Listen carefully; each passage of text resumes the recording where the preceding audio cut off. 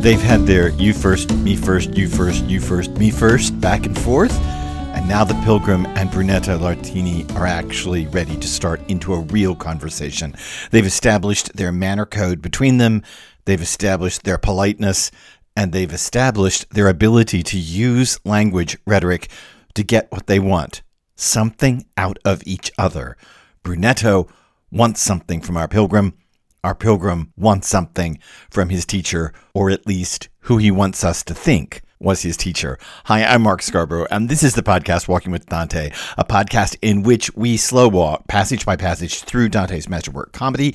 I always say that, don't I? It is the common refrain, and yet here we are. Somehow, in the middle of Canto 15, I didn't ever think when I started this podcast in September of 2020 that I would actually still be doing this in August of 2021. I don't know what I thought. That somehow was just going to end. I don't know. Maybe it was the pandemic.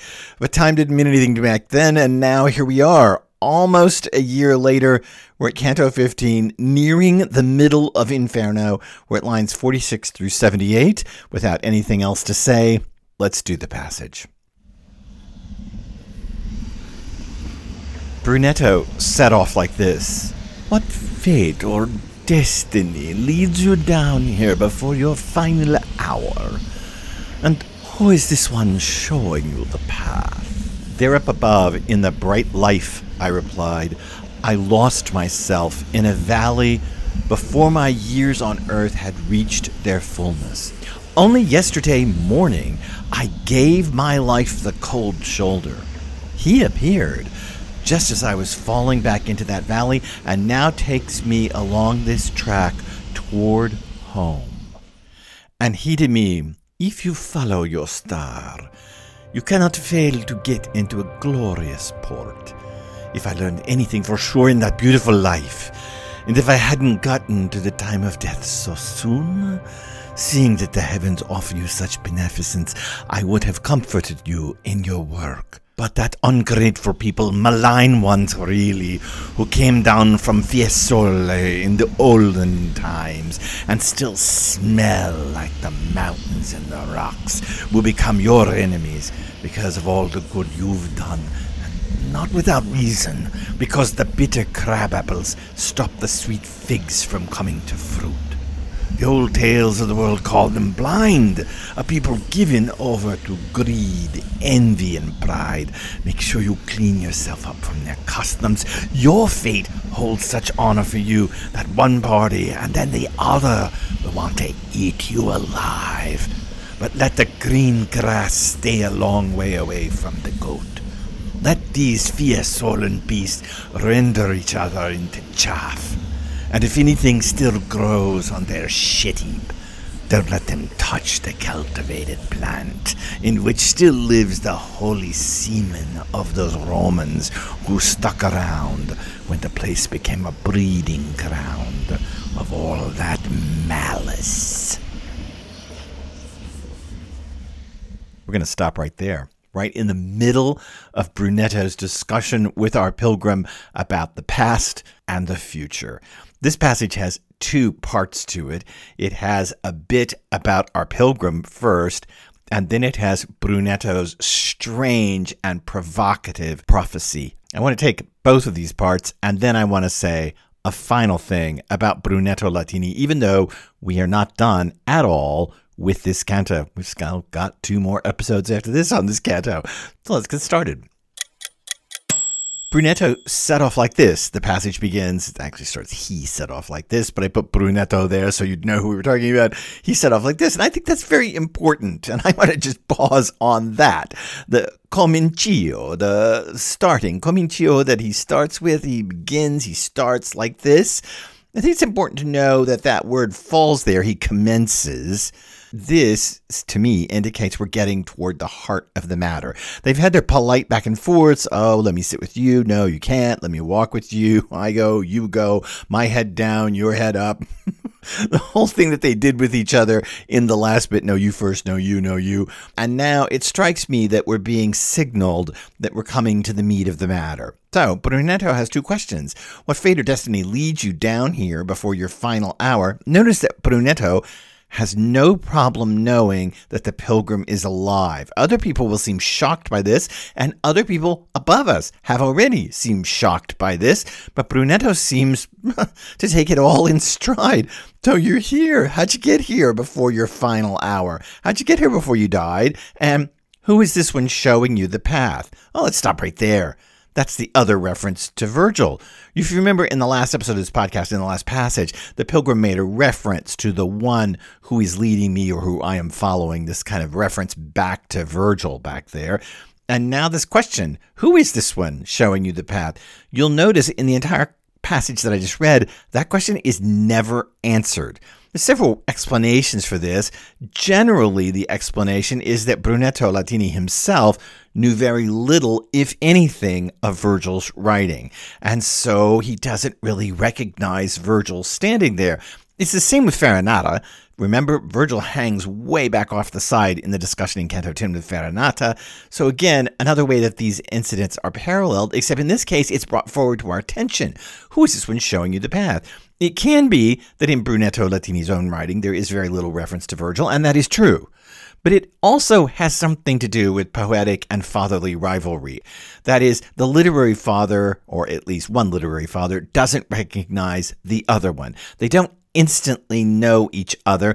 It's a very strange little bit. And the pilgrim has an answer. There up above in the bright life, I replied, I lost myself in a valley before my years on earth had reached their fullness. This is a reference clearly to the opening lines of Comedy da mezzo del cammin di nostra vita, mi ritrovai per un selvo oscuro, che la dritta via era smarrita. This is that bit, I lost myself in a dark wood, midway in the journey of our life. But there's a couple things I want to say about this, and I think this is really important to note. One, back in the beginning of the poem, Canto 1, it's mi ritrovai. I found myself in a dark wood. Here, the reflexive verb is different. It's mi smarri. I lost myself. There's been a redefinition. And in fact, this is a little bit clearer about what's going on. It's one thing to say, I found myself in a dark wood. It's kind of curious. Well, how'd you get there? And why are you there? Here, there's a causality. I lost myself in a valley before my years on earth had reached their fullness. This is also a direct reference to the Tesoretto, Latini's own text. Brunetto writes, as I told you in the first episode of this podcast, these lines about deviating from the path into a dark wood once he finds out that the Battle of Monteperti has been lost for his side. And this begins the giant narrative framework of the Tesoretto. In other words, these three lines, there up above in the bright life, I lost myself in a valley before my years on earth had reached their fullness, is a gloss on Latini's own text.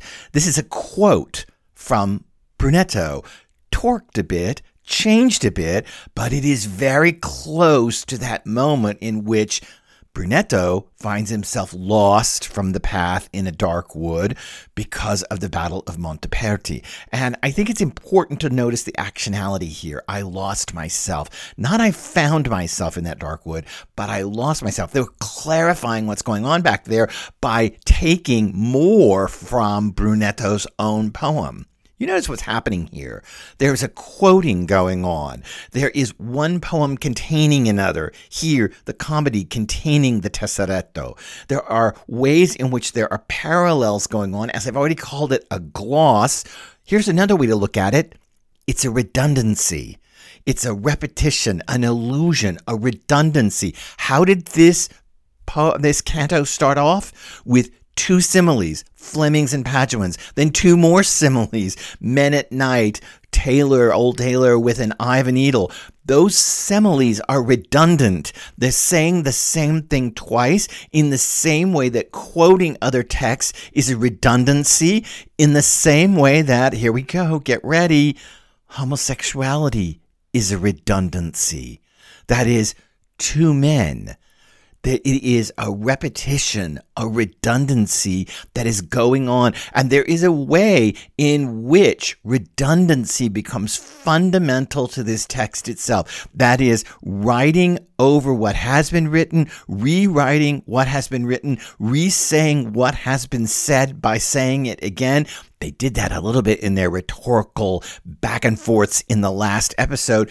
That redundancy is extraordinarily important to what happens inside this because it's part of how you deal with your literary forebearers by quoting, alluding, glossing, using their language, using their words, twisting their words, recasting them, re-putting them in a place. And yet, of course, by putting them here, they form a mirror, like looking back and forth, the comedy looking at the Tesoretto, like two men looking at each other. The pilgrim goes on. Only yesterday morning, I gave my life the cold shoulder. He appeared, there's old Virgil, just as I was falling back into that valley, and now takes me along this track toward home. The word used there is ka, C-A. It is an incredibly sweet dialectical word. We don't really have a word for home like this in English. I tried to find a word in translating it. I just couldn't find anything that works. It's more like mommy for mother. It's kind of an infant word, ka. And it has this very familiar tonality to it.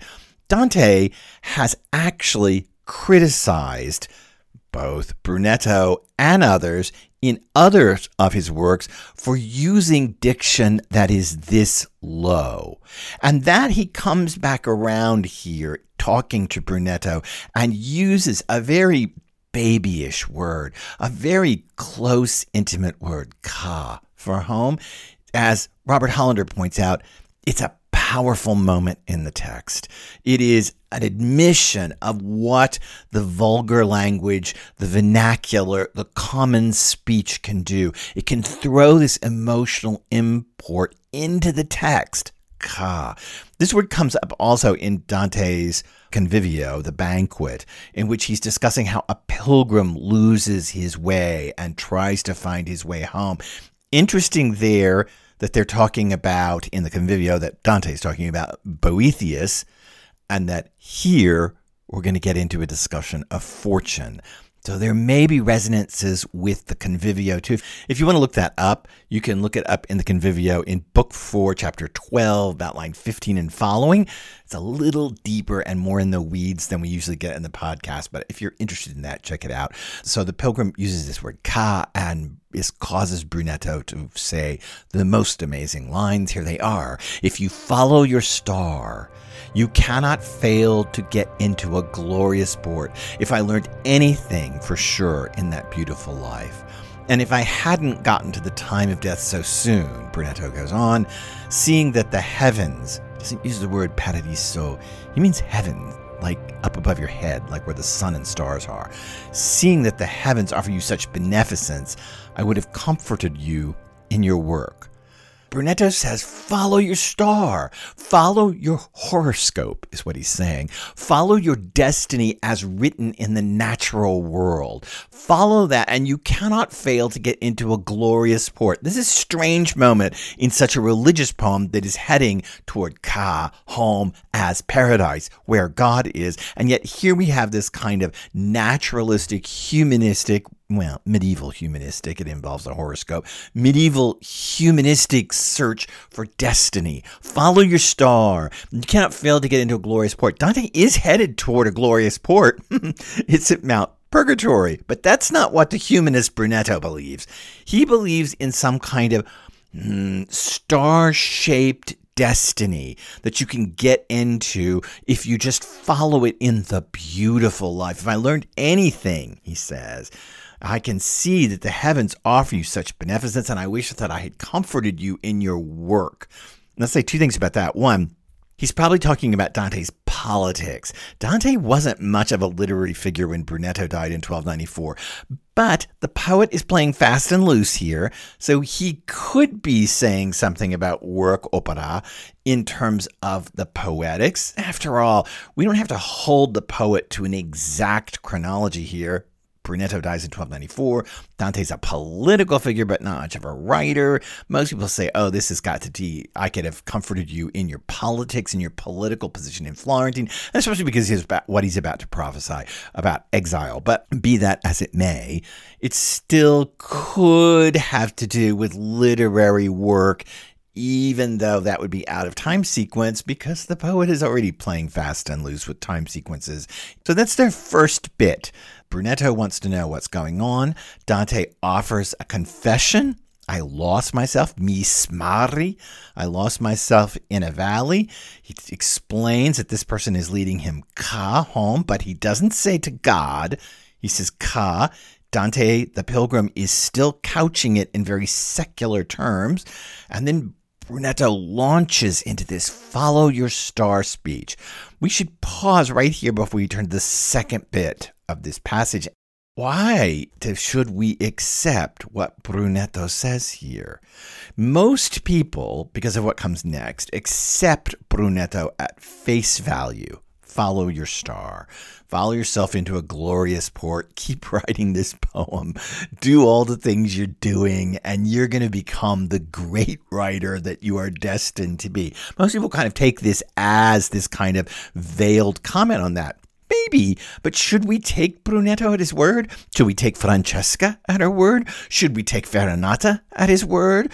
Would we use Francesca as a study in what Dante means about love? Well, why are we taking Brunetto then as a sure guide? It's also curious because he's not speaking religiously. He's not speaking about God. Now, admittedly, neither is our pilgrim.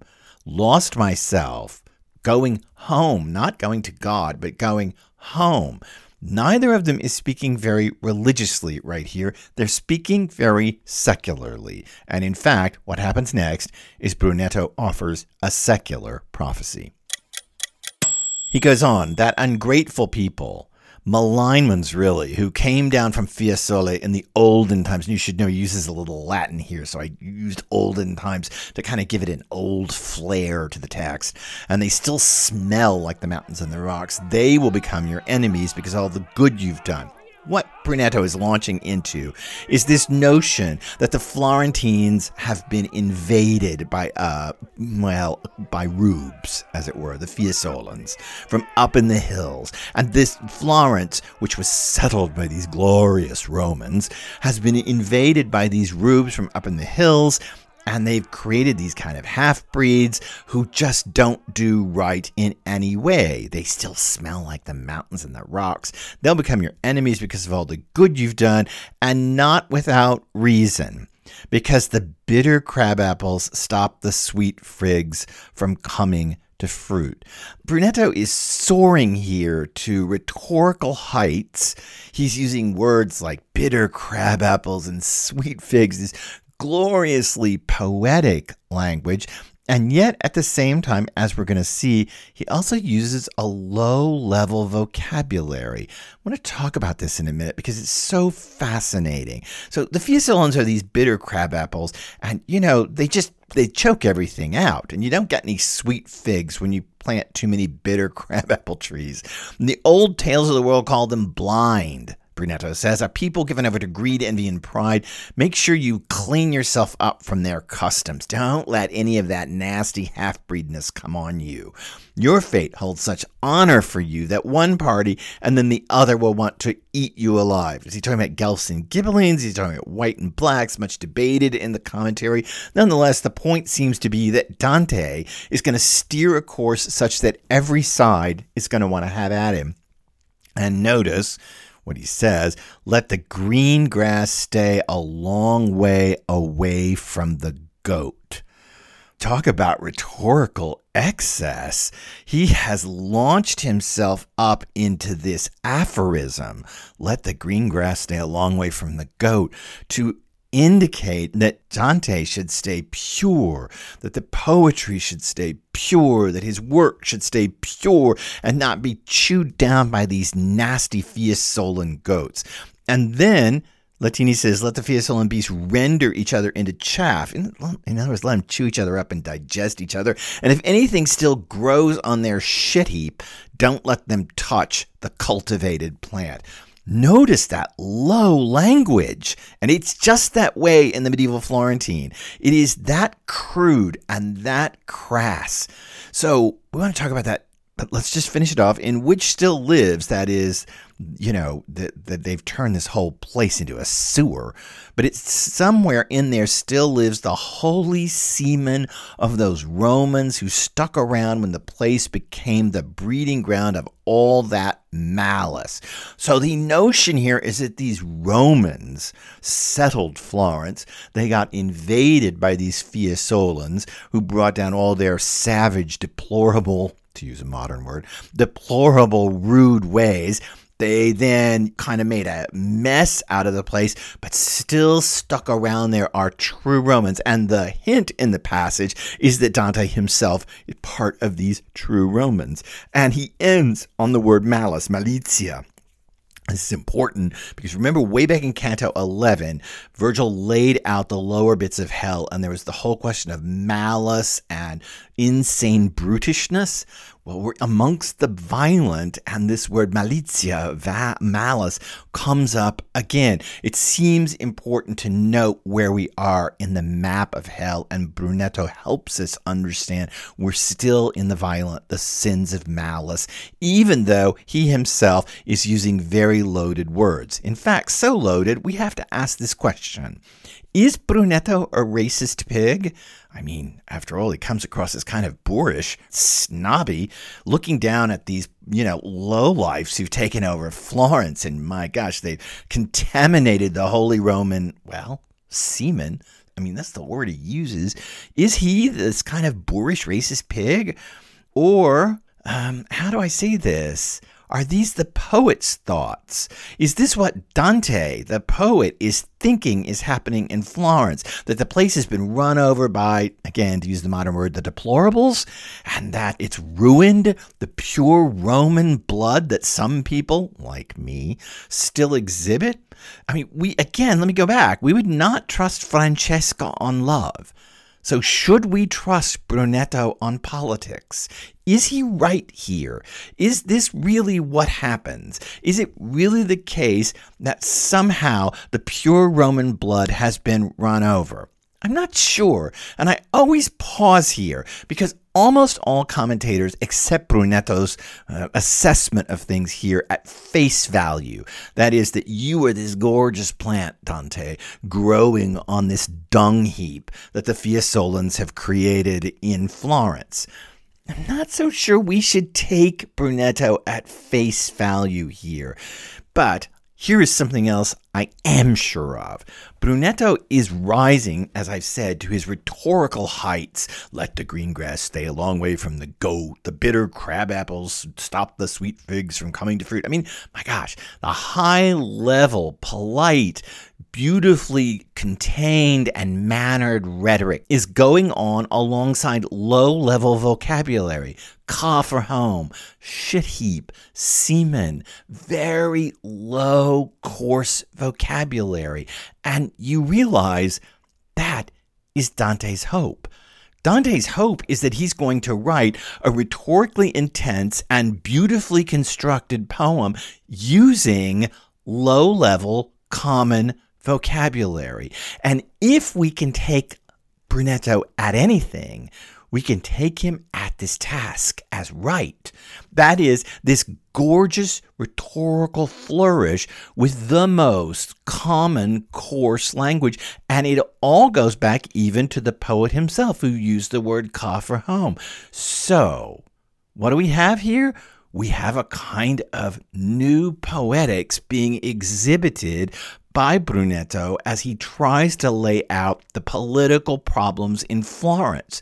A kind of gorgeously mannered rhetoric full of poetic import using the crassest, most common, vulgar vernacular words. Nothing could be closer to modernist 20th and 21st century poetry, to be honest. Nothing could be closer to the kind of poetry that is featured on my poetry podcast, Lyric Life. This is the beginning of this notion that you can cast highfalutin concepts into just common language. You and I may accept that as the truth. We're watching Brunetto do it. This is what Dante hoped that Brunetto did in his own works. I'm not sure this is what Brunetto pulled off. His own works actually aren't that compelling. They're no Dantean comedy. And yet I think this is what the poet is hoping from Brunetto. You realize that Brunetto is shot through this. It's too much to say, and this podcast episode has gone on too long already, but so many of the lines here are taken from the Tresor, from the Tesoretto, from Brunetto's work. In fact, Brunetto has been here all along. Remember at the end of Canto 13 with the suicides? Remember that second Florentine suicide, the guy who said, I turned my house into my gibbet, right, and he hung himself in his house. And remember, he's got that whole story about the Romans and Mars and the figure of Mars in Florence, always at war, but at least a piece of the statue of Mars is left. Remember that from the end of Canto 13? That's Brunetto. That comes right out of Brunetto's own writing. He's been here since the end of Canto 13. He is central to Inferno. There is something about him. This is almost the midpoint, not quite, but there is something here in Canto 15 that is incredibly important to understand, in the same way that there will be something incredibly important to understand in Canto 15 of Paradiso. There's something here that's controlling the text. And, of course, it comes from Brunetto Latino, as Dante calls him in the text. Latino, the Roman, the Italian. And here he is lauding the old Roman seed. Let's say one more thing before we get rid of this episode. The Inferno is all about unlearning what you already know, or relearning how to recast what you've learned.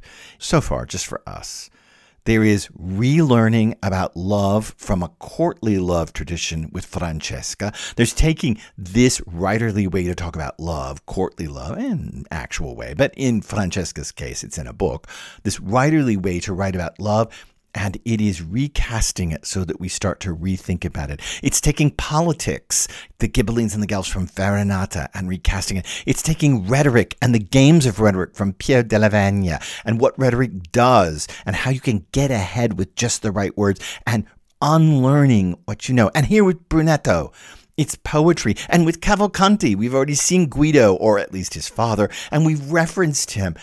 Inferno is so much about unlearning what you've learned, unlearning political discourse, unlearning courtly love discourse, unlearning the poetics that seem to be stymied by their gorgeous rhetoric that doesn't in the end add up to something, even though it's using the vernacular as Dante believes it should, that it comes off as stale. Let the green grass stay a long way from the goat. Brunetto Latini here is both the most rhetorically assured figure we have met so far in Inferno, and he's also the emptiest. I mean, really, honestly, when you read these speeches by Brunetto in comedy,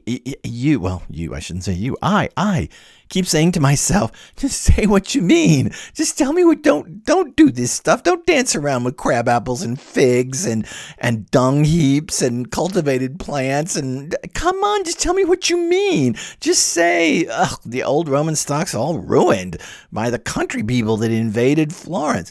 He is incredibly adept at using language to make his point, and yet at the same time, his overuse of a poetic, highfalutin language, even though it includes coarse vernacular words, ends up feeling and ringing rather empty. And I think there's a way in which people often miss the emptiness of Brunetto Latini, the emptiness of this speech, because, of course, they focus on how beautiful it is, and they focus on the fact that he's saying, essentially, you, Dante, are a pure cultivated plant. And so, don't worry that you grew up on a dung heap. You still are the pure cultivated bit. You still got a little bit of that Holy Roman seed inside of you. People want to see that, and they miss the fact that this speech actually comes off rather dead. That's because Latini's interested in something that may not be exactly what our poet is interested in, but we will know that on the next episode of the podcast, Walking with Dante. So subscribe, like this podcast. I would really appreciate a review. Drop down to the bottom of the Apple or the Google pages. You'll see how to write a review there. You can't write a review on Spotify, but you'll see how to write reviews there. I would really appreciate it. Connect with me. There's a Walking with Dante group on Facebook, or you can connect with me on Twitter, #WalkingWithDante. I'll find you, follow me, I'll follow you. We can talk more about Dante, and I will see you next time for the remainder of Brunetto's highfalutin, yet in the end, strangely unfulfilling speech on Walking with Dante. I'm Mark Scarborough. See you then.